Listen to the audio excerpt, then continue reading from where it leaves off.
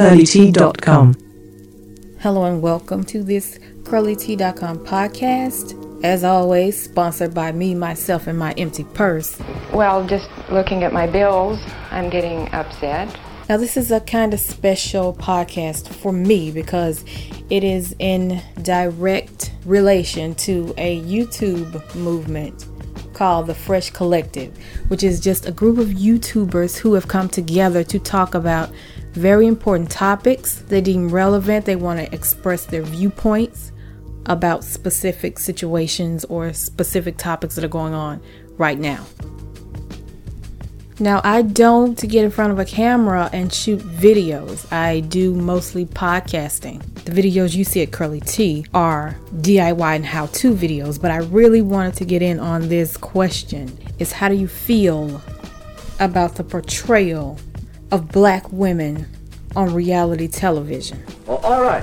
If it's a subject on which we can influence what others believe, argument has purpose. Now, I know that, people normally get in front of a video camera. I don't. I'm not going to do that. I'm just going to go off right quick about how I feel on this topic because it has really irritated the crap out of me for the longest time. Now, there's a place for everything. There's a place for ratchet. There's a place for fun. There's a place for, acting a fool and looking at people who are living interesting lives and doing all types of ridiculous things that you would normally do. But the portrayal of black women on TV just paints this false narrative of a monolithic group of narrow-minded, uncouth women who are quick to anger and unworthy of being respected. You know what I mean? The lack of diversity is so apparent that it misleads the general public into believing what they see on television is reality.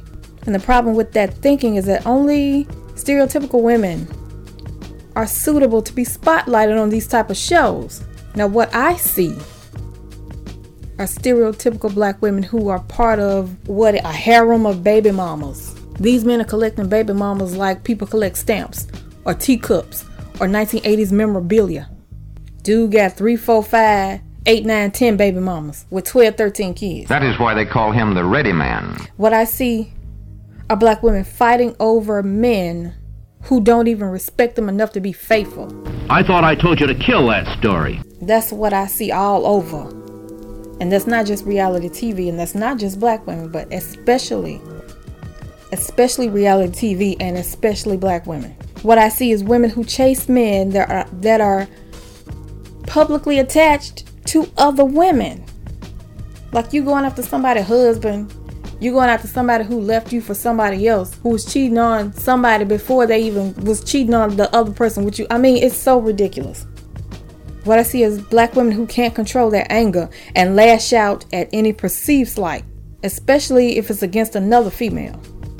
Women who, for whatever reason, don't know how to express themselves with their mouths, who have to put their hands on somebody, or who actually do express themselves with their mouths, but every other word is a curse word, to the extent where you can't have a conversation. Conversation. Talking with others is one of the most important things you do. And like I said, everything has its place.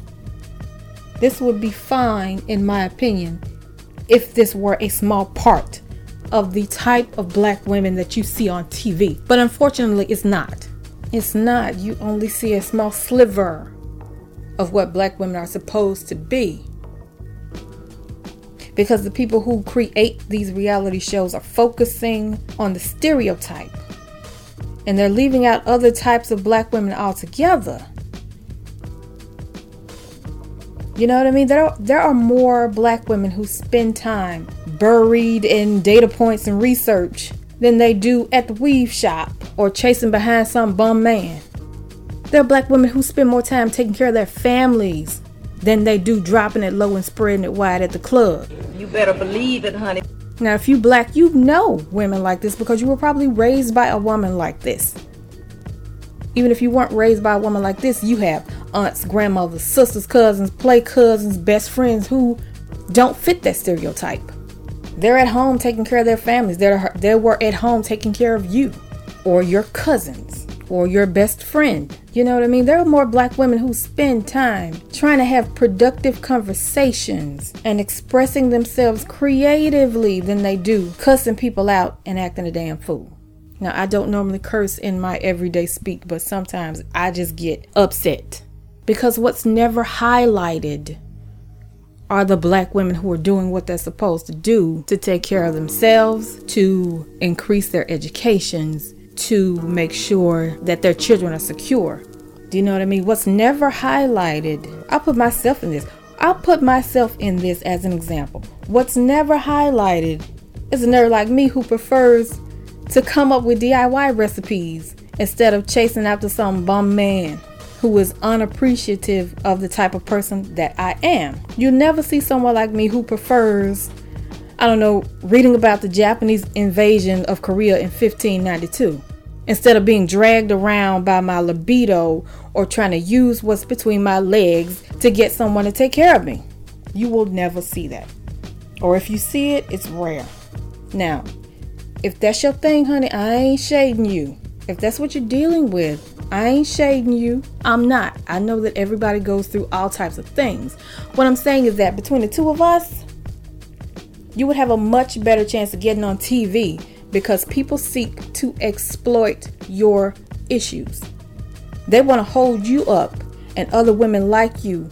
They want to hold y'all up to public ridicule because people consciously and subconsciously pay attention to the loudest person in the room or to the most tragic events. That's just the way it is. Ticks me off, as I'm sure you can hear. Oof. Let me take a deep breath, child. The Fresh Collective, what y'all done started, I don't know. But understand there are a lot of people who don't have the means or the time or the energy or who just don't want to get in front of a camera and go off. So I'm going to use this podcast as an example, as an illustration of there being a lot of people out there who are passionate about this issue. And so I'm going to stick my 2 cents in, my 4 cents in, my 10 cents in on the mic. And I just hope y'all don't mind. And if books and newspapers and the radio are efficiently controlled, the people will read and accept exactly what the few in control want them to. Behind all of these issues is money. Now, the producers and the creators of these shows are trying to make the biggest amount of money in the shortest period of time. It's in their best interest to find people who will make them money quick. They like that quick money. Follow the crowd. Get the big money. You make a pile and raise a pile. That makes another pile for you. Follow the crowd. We've reached 1 million, 2 million, 5 million. Watch us grow. So they look for the most outrageous, loudmouthed, thirsty women they can find to make for good TV, so they say. But these women are giving them exactly what they're looking for. You know what I mean? Look at the hideous turn. For example, the hideous turn on R&B Divas this latest season, season 3, and sparked all kinds of outrage from almost every YouTuber who regularly reviews the show. Look at how that went left. Now juxtapose that with somebody like Demetria McKinney on The Real Housewives of Atlanta. I mean, she wasn't even on the reunion. And her scenes barely made it into the show. I mean, I can't vouch for whether or not Miss Demetria is a good girl or a ratchet mess in real life. But she made sure not to act a fool in public. Otherwise, she would have been all over the show. Now juxtapose those two. Stacey Francis on R&B Divas LA and Demetria McKinney on Real Housewives of Atlanta. Who did you see most? Who made the cut? Answer promptly. Don't keep the other person waiting. The loudmouth heifer, who was ratchet as all get out. Now, characters who make for good TV, they increase ratings. Y'all know this already. This increases the amount of money the creators can ask for in the next season. It sets up like a system of positive reinforcement for awful behavior. You know what I mean? If I can get $10 every time I slap someone, I'm going to try to slap as many people as I can to get as much money as I can. That's just the way it is. Now look here, you. But if I get slapped every time I talk about reading a book, I'm not going to open my mouth about reading a book because I don't want to get slapped. That's just the way the incentives are laid out in reality television. You acting a fool, you will get more TV time. You sitting down reading a book, honey, don't nobody want to see that. And that may be true, but it's still positive reinforcement for awful behavior. And they even get money on the back end. Like if you were involved, being involved in a production of a hit TV show, a show that has a high rating, makes the resumes of the people who are involved in that show look better. So when they pitch the next project, they'll have a higher chance of getting funding and making it happen. That's where this whole vicious cycle starts, because probably the next show they're going to pitch will be just like the ratchet mess that got the high rating. You understand how this works now? It's a cycle of crap. It's positive reinforcement for awful behavior. I ain't no other way I can say it. And inevitably, because of this, black women are seen as immature and out of control, which means they need to be controlled by some other authority. You know what I mean? That's seen as having an attitude about the simplest situations and arguing with everybody over everything. So that when a real black woman has a disagreement with someone about something, it's immediately seen as more hostile than it would be if this were a white woman who made the exact same argument. You know what I mean? You are immature and your complaints are less valid because, you know, we watch Love and Hip Hop, so we know how you people act. That's the attitude against black women. They're seen as needing to be controlled or handled by someone outside of their group. So that because of this, the person that you're arguing with, the person who is on the receiving end of those disagreements, are always quick to want to get someone of a higher authority to intervene in a disagreement. Like, for example, if you have a disagreement with a coworker, instead of trying to work it out, they run tell the boss, because obviously the boss needs to be there so they can rein you in. What I say goes, see? I'm the law around here. And put a muzzle on your mouth because you are obviously out of control. Because, you know, they watch Love and Hip Hop, so they know how you people act. So that you can never be a black woman who is simply expressing her opinion. You have to be a problem. And subsequently, your complaints aren't valid because, you know, they watch Love and Hip Hop, so they know how we are. Like, I don't know what else to say other than the fact that the portrayal of black women on TV, especially in reality, on these reality shows, are just... Like I said, I would feel differently if this were a small segment of the number of black women you see, but the majority of black women you see seem to be on reality television, and they seem to always be acting a fool over something, anything, it don't matter. Over somebody else's man. Why you cussing somebody over somebody else's man? He was never your man. You baby mama number 3, 4, 5, 6, 7, 8, 9, 10. And you gonna trust to lay claim on some dude? Really? Really? Really? But that's what we see. Everybody has their hand in the pot trying to grab as much money as they can. And sort of because of this, we can never just fully enjoy anything without worrying about the way it's going to appear in the eyes of people who are unfamiliar with who we are. Almost every time I see a reality show, I'm rolling my eyes like, oh my God. Here we go again with this same nonsense. The same mess, the same type of storylines, the same people acting the same types of fool, the same types of fool, the same types of foolish situations, the same type of foolishness. And so ultimately, instead of just enjoying this for the guilty pleasure that it is, some of us can't get away from the worry about the consequences from other people who think it's okay to treat all of us as big booty belly warmers. Never the respected wife, never the respected girlfriend, never the respected business owner. Because as we saw from sorority sisters, even if you own your own business, you still get that TV time when you are acting a fool. And subsequently, nobody cares about what you're trying to accomplish, what you're trying to do, what your business is about.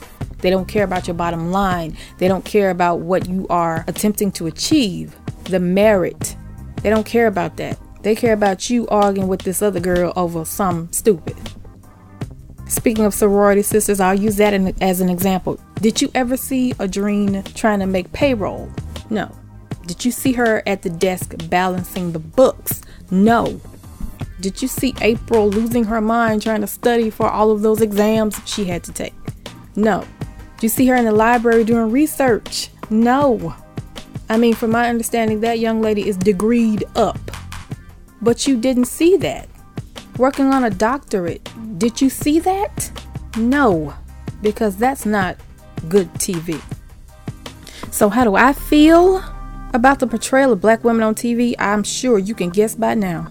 Like I said, I wouldn't even have an issue with this if this were part of something larger, of something bigger, of something more diverse and more important. Or if you saw the whole thing, the whole storyline of somebody, you not only saw them going off and cussing people out, you saw them making it happen, running that business, making that payroll, getting that degree, and you saw an equal amount of both.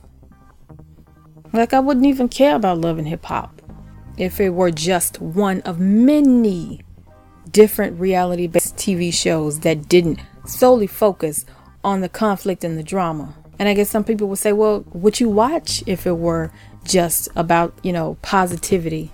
I have done that.